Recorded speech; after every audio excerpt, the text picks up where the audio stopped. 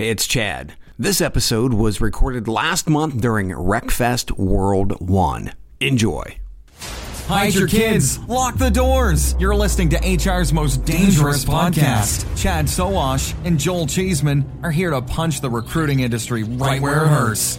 Complete with breaking news, brash opinion, and loads of snark. Buckle up, boys and girls. It's time for the Chad and Cheese Podcast.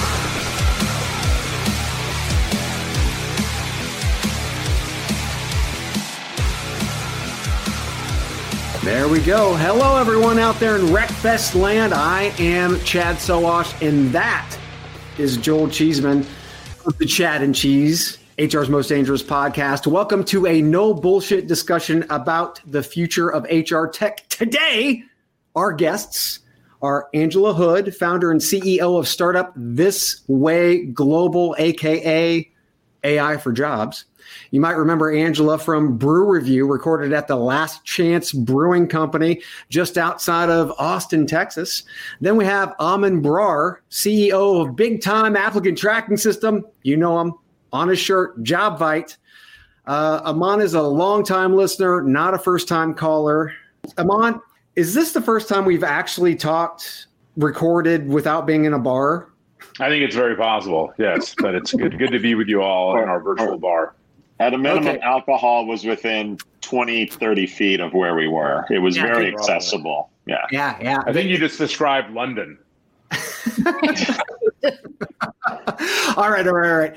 We don't have a lot of time, so let's get to the questions. Joel, you're first out of the gate. What you got? Yep. So few know AI more than you guys do in terms of your business. I'm curious about the state of AI. Where are we versus a year ago, and where is AI going in regards to employment and recruiting? Angela first.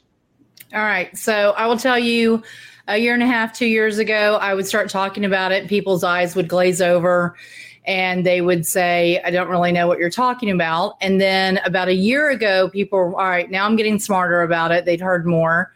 And I don't think, at least for our business, it wasn't until 2020 when people went, okay, we are going to have to use it because that's how we're going to keep up. And they've gotten a lot smarter and they're a lot quicker to adopt it now. So more interested in the nuts and bolts of AI. Are we just throwing Microsoft and Google into this thing and saying we have AI, or is it more evolved than that? Well, for us, we've been proprietary from the very beginning. I don't think a lot of AI is built. Most AI is built for general use, not specific use. And we really need specific AI inside our sector. So we did not apply, like you said, the Microsoft tools and whatever. I think that there's probably a lot of companies that are doing that. I know there's a lot of companies that are licensing things like IBM Watson and calling it something different. And when we go up into like bake-offs with those companies, we win. And I think it's because we built our tech for purpose, for very specific use. And we spent 2 or 3 years in dedicated R&D for it. I'm on state of AI. I think Angela hit on something, which is the purpose-built nature of what the folks in the ecosystem are doing is what matters. Ultimately, I think it's kind of less important. My personal opinion is you ought to be using the best of what's available and also tailoring your solution. I don't think there's one company in the HR tech ecosystem that can hold a candle to the total compute power that Google and Amazon and Microsoft have.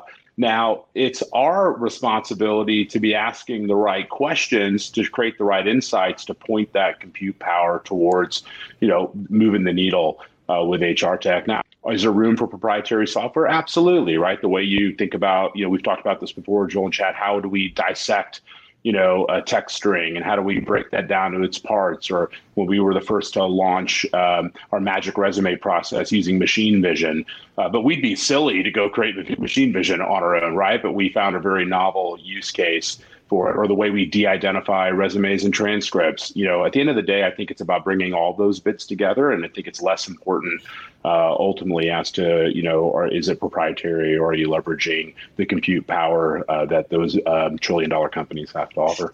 Nobody saw COVID coming. Go figure, right? But we know hiring is going to ramp up at some point, and talent acquisition will not receive a pass if they aren't ready. So when the hire now switch is flipped, will the hiring process look different, or will it be same as it ever was? Aman? So much of this is kind of, probably vertically based, right? I think there were companies that were already embracing asynchronous ways of engaging with candidates. They're embracing mobile technologies, embracing automation, video, those types of things. I think those things are here to stay.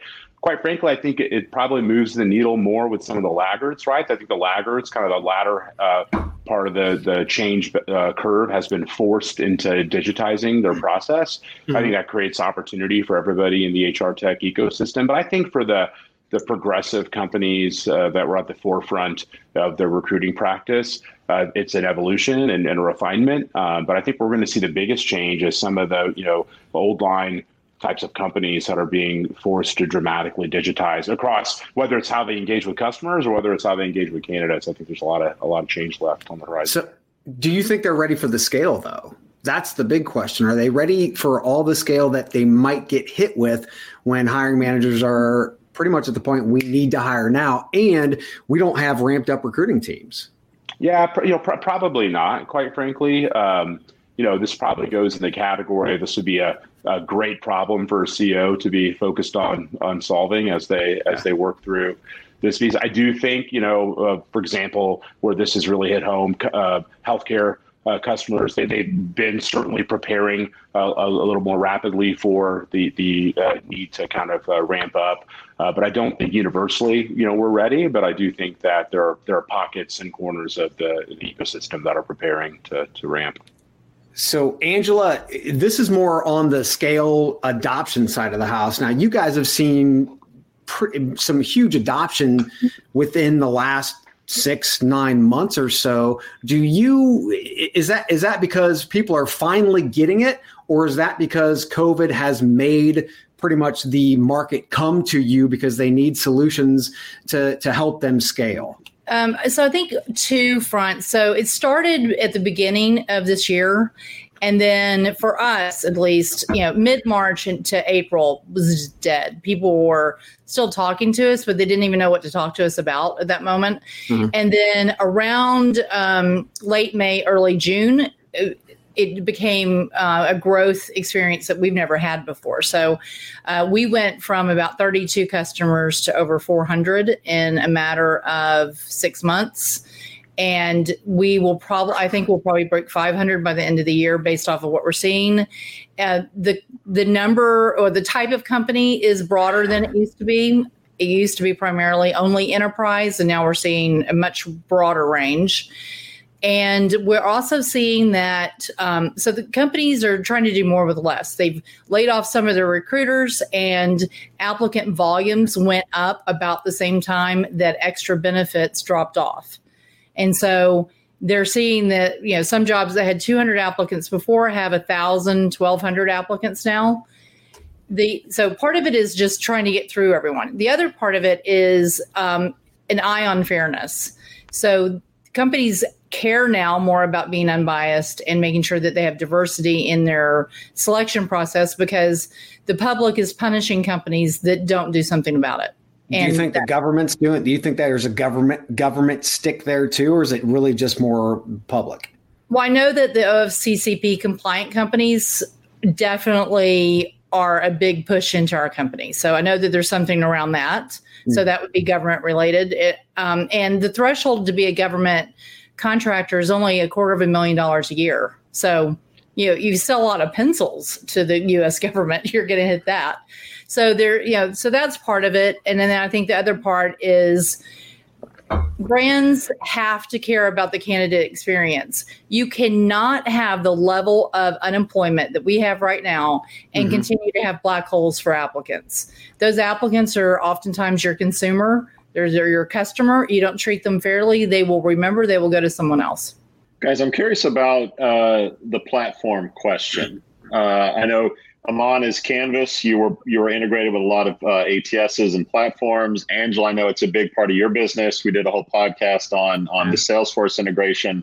Aman, I know it's a focus for you guys now to build out that platform to have those solutions. I'm curious, particularly from Angela, do you see threats in this model? Can you live without it? What has it meant to your business? And Aman, how focused are you guys on building this thing out? How important is it to your customers? And are there maybe future platforms that we don't see? The chatbot phenomenon, for example, could be a future platform model. Looking for your thoughts on that, Angela. Yeah, I mean, we care very deeply about our ATS partners, our CRM partners. So we don't take those partnerships lightly. And we look at it as we're an OEM that should be kind of like an Intel processor in a computer. We want to sit inside the ATS and the CRMs and make it better. So that part, the relationship is very important for us. We do have our own platform that we're launching in about 30 days. And anyone that's listening to this is welcome to apply to be part of the beta for free. And this allows them to use our platform independent of an ATS. A lot of it is really intended to help make sure that they get the product validation they need before they do an integration. But our preference is to go to where our user is sitting. Our user is typically sitting inside an ATS. And we want that experience to be the best for them. The more seamless we are inside that ATS is what matters to that customer. And if they have a better experience, they're going to have the stress reduction we're looking for, have value in our product. But it's reliant upon companies like JobVite to partner. If they don't partner effectively and partner strongly, then it's hard for us to part. Aman? Yeah, I think, the role of the talent acquisition function, the complexity continues to increase, right? So there's everything from recruitment and marketing and messaging and the basic, source of record and the process. And I think the platforms have to evolve with the complexity of the job. I really think that's what is driving the platform sale right now is just the increasing complexity. I think one of the benefits, I think it's an opportunity through COVID, is once you get on a platform and you can consolidate the data story and help the talent acquisition function actually participate in the business conversation, right? And that's really where we're absolutely headed, right? Is how do we drive and be champions for our TA leaders to drive business outcomes? And I think ultimately having the breadth and depth in one platform allows, for a lot more of that data and that story to come together. With that said, it'll be important, just as it always has been, to partner with, the point solutions that are in the space. We all know lots of innovation will be driven by folks that are narrowly focused on trying to upend one particular portion of it.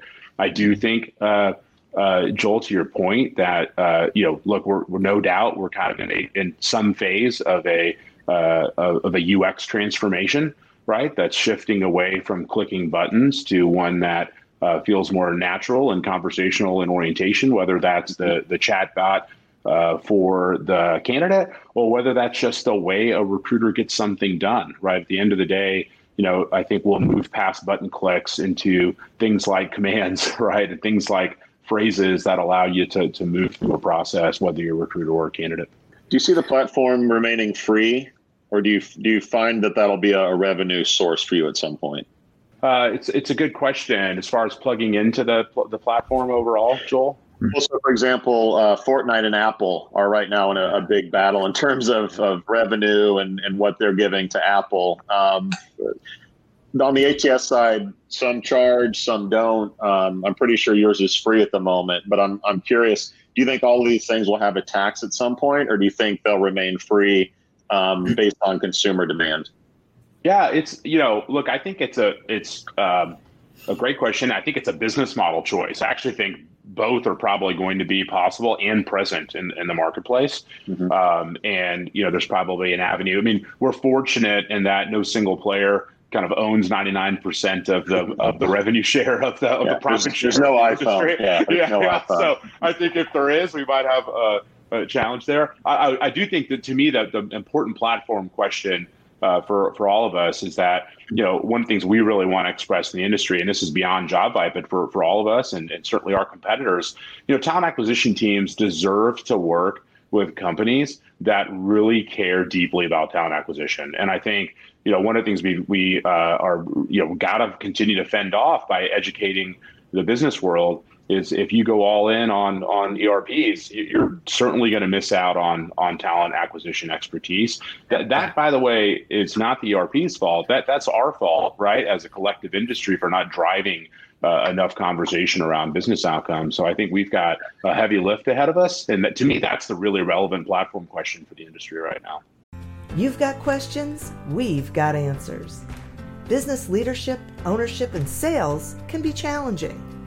Tune into the Accelerate Your Business Growth podcast to learn from the world's experts.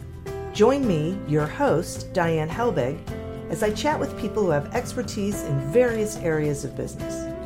You'll enjoy the lively conversations that are focused on providing you with the ideas, tips, and suggestions you need to realize greater success. Get what you need for your business when you need it from the people who have the answers. Accelerate Your Business Growth is part of the Evergreen Podcast Network and is available on Apple, Spotify, or wherever you listen to your favorite podcasts.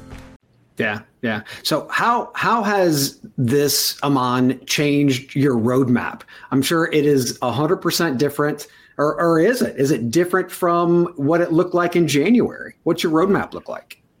Yeah, I would say not 100% different. I mean, look, no doubt we believed in asynchronous messaging technologies pretty early in this. We believed in different ways of screening candidates that didn't require face-to-face meetings or even 30-minute phone calls. So certainly that part of our business continues to accelerate.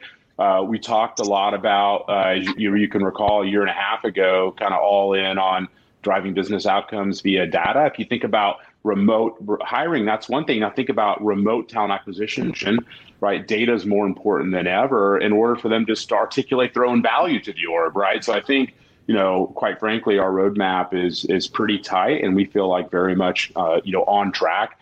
What's been important for us is, for example, I think we're still in the early waves of messaging and a UX transformation around, chat-like concepts. So how do you embed that more? We've been really focused on embedding those technologies more deeply across telemetry and job bites. I think there's a lot of that. So I wouldn't say, a lot of disruption to our roadmap. I think we were fortunate to have good insights there and have had more progressive customers that were pushing us, in that environment. And as you all are speaking to folks, I'm sure you're seeing the same thing. A lot of the folks that were more progressive, they're talking about how productive they're being through COVID-19. And that's because they were kind of ready for this digital economy. Then the question is how quickly can we help our other customers catch up, right? So I think that'll be a lot of the story. And then startups are a little bit more ripe for acquisition too, which kind of changes roadmap to an extent, I would say. So Angela, you being on the other end, being more startup early, yeah. I would assume that, your roadmap has changed considerably. Am I wrong? No, I think probably a lot more than JobBite or a company that's been in the ecosystem for longer. So two things that we made pretty big changes in is that we had a long-term plan. 2023, we were going to introduce how to help the job seeker present what their real skill set is, because most people have terrible resumes. And so we said, okay, how are we going to help them look better? So we kind of flipped our tech upside down at the AI part of it and said, we've been helping job descriptions be more accurate and helping them remove the bias out of that process. So let's do this for the job seeker as well. Let's move that up. So instead of putting it in 2021, we put it in 2020. We'll use the downtime in late March, April, and May. We use that time. We launched what is called a Career Companion, and that's in the Android and Apple stores. And so got that out. It doesn't do matching yet. Right now, it's just onboarding, and we're checking to make sure the user experience is really good for candidates. And we've had cities coming to us. So I was just on a road show this last 10 days, traveling around to different cities and actually talking to leadership about deploying our matching at a city level, because the workforce commissions are not cutting it right now. They can't keep up with the load. The tech was not built for that. Some of the biggest job boards have come to us and said, hey, can you help us just power the matching, because we can match all people to all jobs instantly, and then also not have any bias in that matching. And that right now is what they're looking for from us. We are very focused on the top of the funnel, and we don't do anything else. We only do matching. And so when cities come to us, they're saying, we have 10,000 people that are unemployed, or we have 50,000 people that are unemployed. We need to get all the jobs in. We need to figure out how to make the matches happen. And we've gone through some initial testing, and generally we're making about 32% increase in qualified matching. And this is primarily people that are being overlooked for jobs they're qualified for. And a lot of it has to do with companies did not keep up with their technology of the last 5 years or so, and they're behind.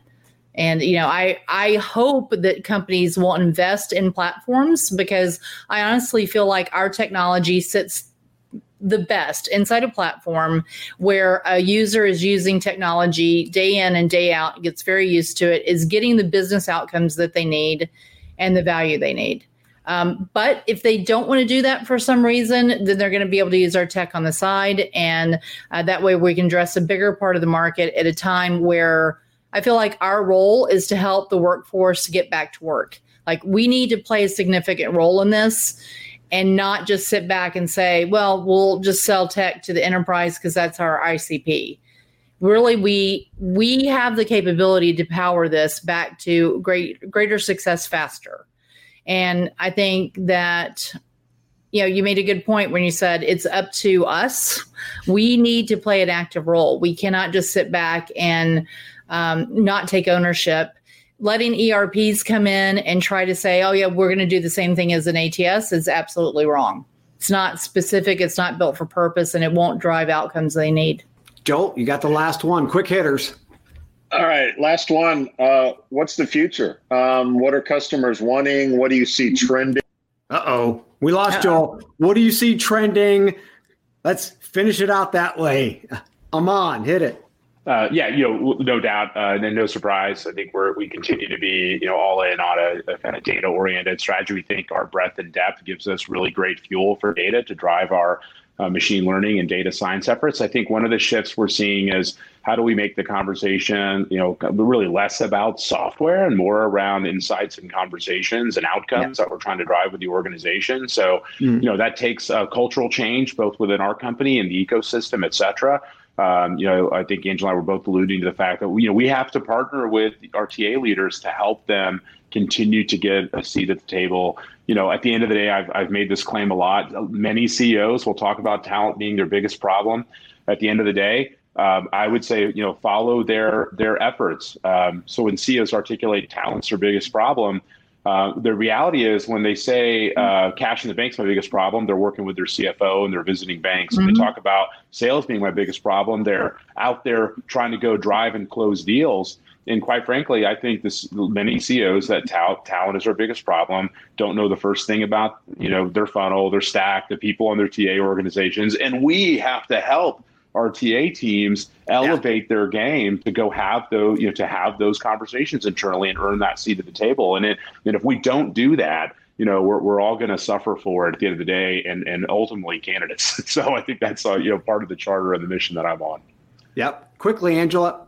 Yeah, one of the trends we're seeing is that people that are in charge of diversity and inclusion and the TA tech leadership that starts reporting to the CEOs, that's who's buying from us, because they've got budget, they've got power, they have decision-making authority. And I see those companies, they're leading and they're winning the talent because they're making some really smart decisions, not just about us, but about other companies. And I see a bigger demand for applications to work on mobile, because the home situation, trying to teach kids, you're like, yeah, I don't know when I've got to be like outside in the yard to take a call or try to talk to a candidate or whatever. And I think the drive for mobile and the drive for tech that does not consume all of their bandwidth are going to be really critical for, especially in the next 12 to 18 months.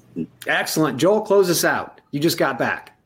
Yeah, I had to cattle prod the gerbil to get the Wi-Fi going again. Guys, we appreciate it. For those watching, where can I find out more about Jobvite and more about This Way Global? So I'm going to give you my personal email address, Angela@thiswayglobal.com. Ask me for a free trial. Great. Pretty easy to find us on your favorite social channel. I don't think we're on TikTok yet, but hopefully we can change that. But look for JobVite on your favorite social media channel. You can certainly follow me at Amandeep Brar on Twitter as well. Awesome. Excellent. Thanks everybody. So much, guys. We appreciate it. Thank you for listening to, what's it called? A podcast. The Chad. The Cheese. Brilliant. They talk about recruiting. They talk about technology. But most of all, they talk about nothing. Just a lot of shout-outs of people you don't even know. And yet you're listening. It's incredible. And not one word about cheese. Not one. Cheddar. Blue. Nacho. Pepper Jack. Swiss. So many cheeses and not one word. So weird. Anywho, be sure to subscribe today on iTunes, Spotify, Google Play, or wherever you listen to your podcasts. That way you won't miss an episode. And while you're at it, visit www.chadcheese.com. Just don't expect to find any recipes for grilled cheese. It's so weird. We out! How much do you understand the future of finance? I'm Jim Roos, a top 10 banking influencer and host of the podcast Banking Transformed, where we dive deeply into the rapidly evolving world of banking and financial technology. Join me as I interview industry experts, thought leaders, and innovators as they unravel the latest banking trends, disruptions, and game-changing technologies reshaping the world of finance. Redefine your understanding of the banking ecosystem. Subscribe now to Banking Transformed, available wherever you get your podcast and now available on YouTube.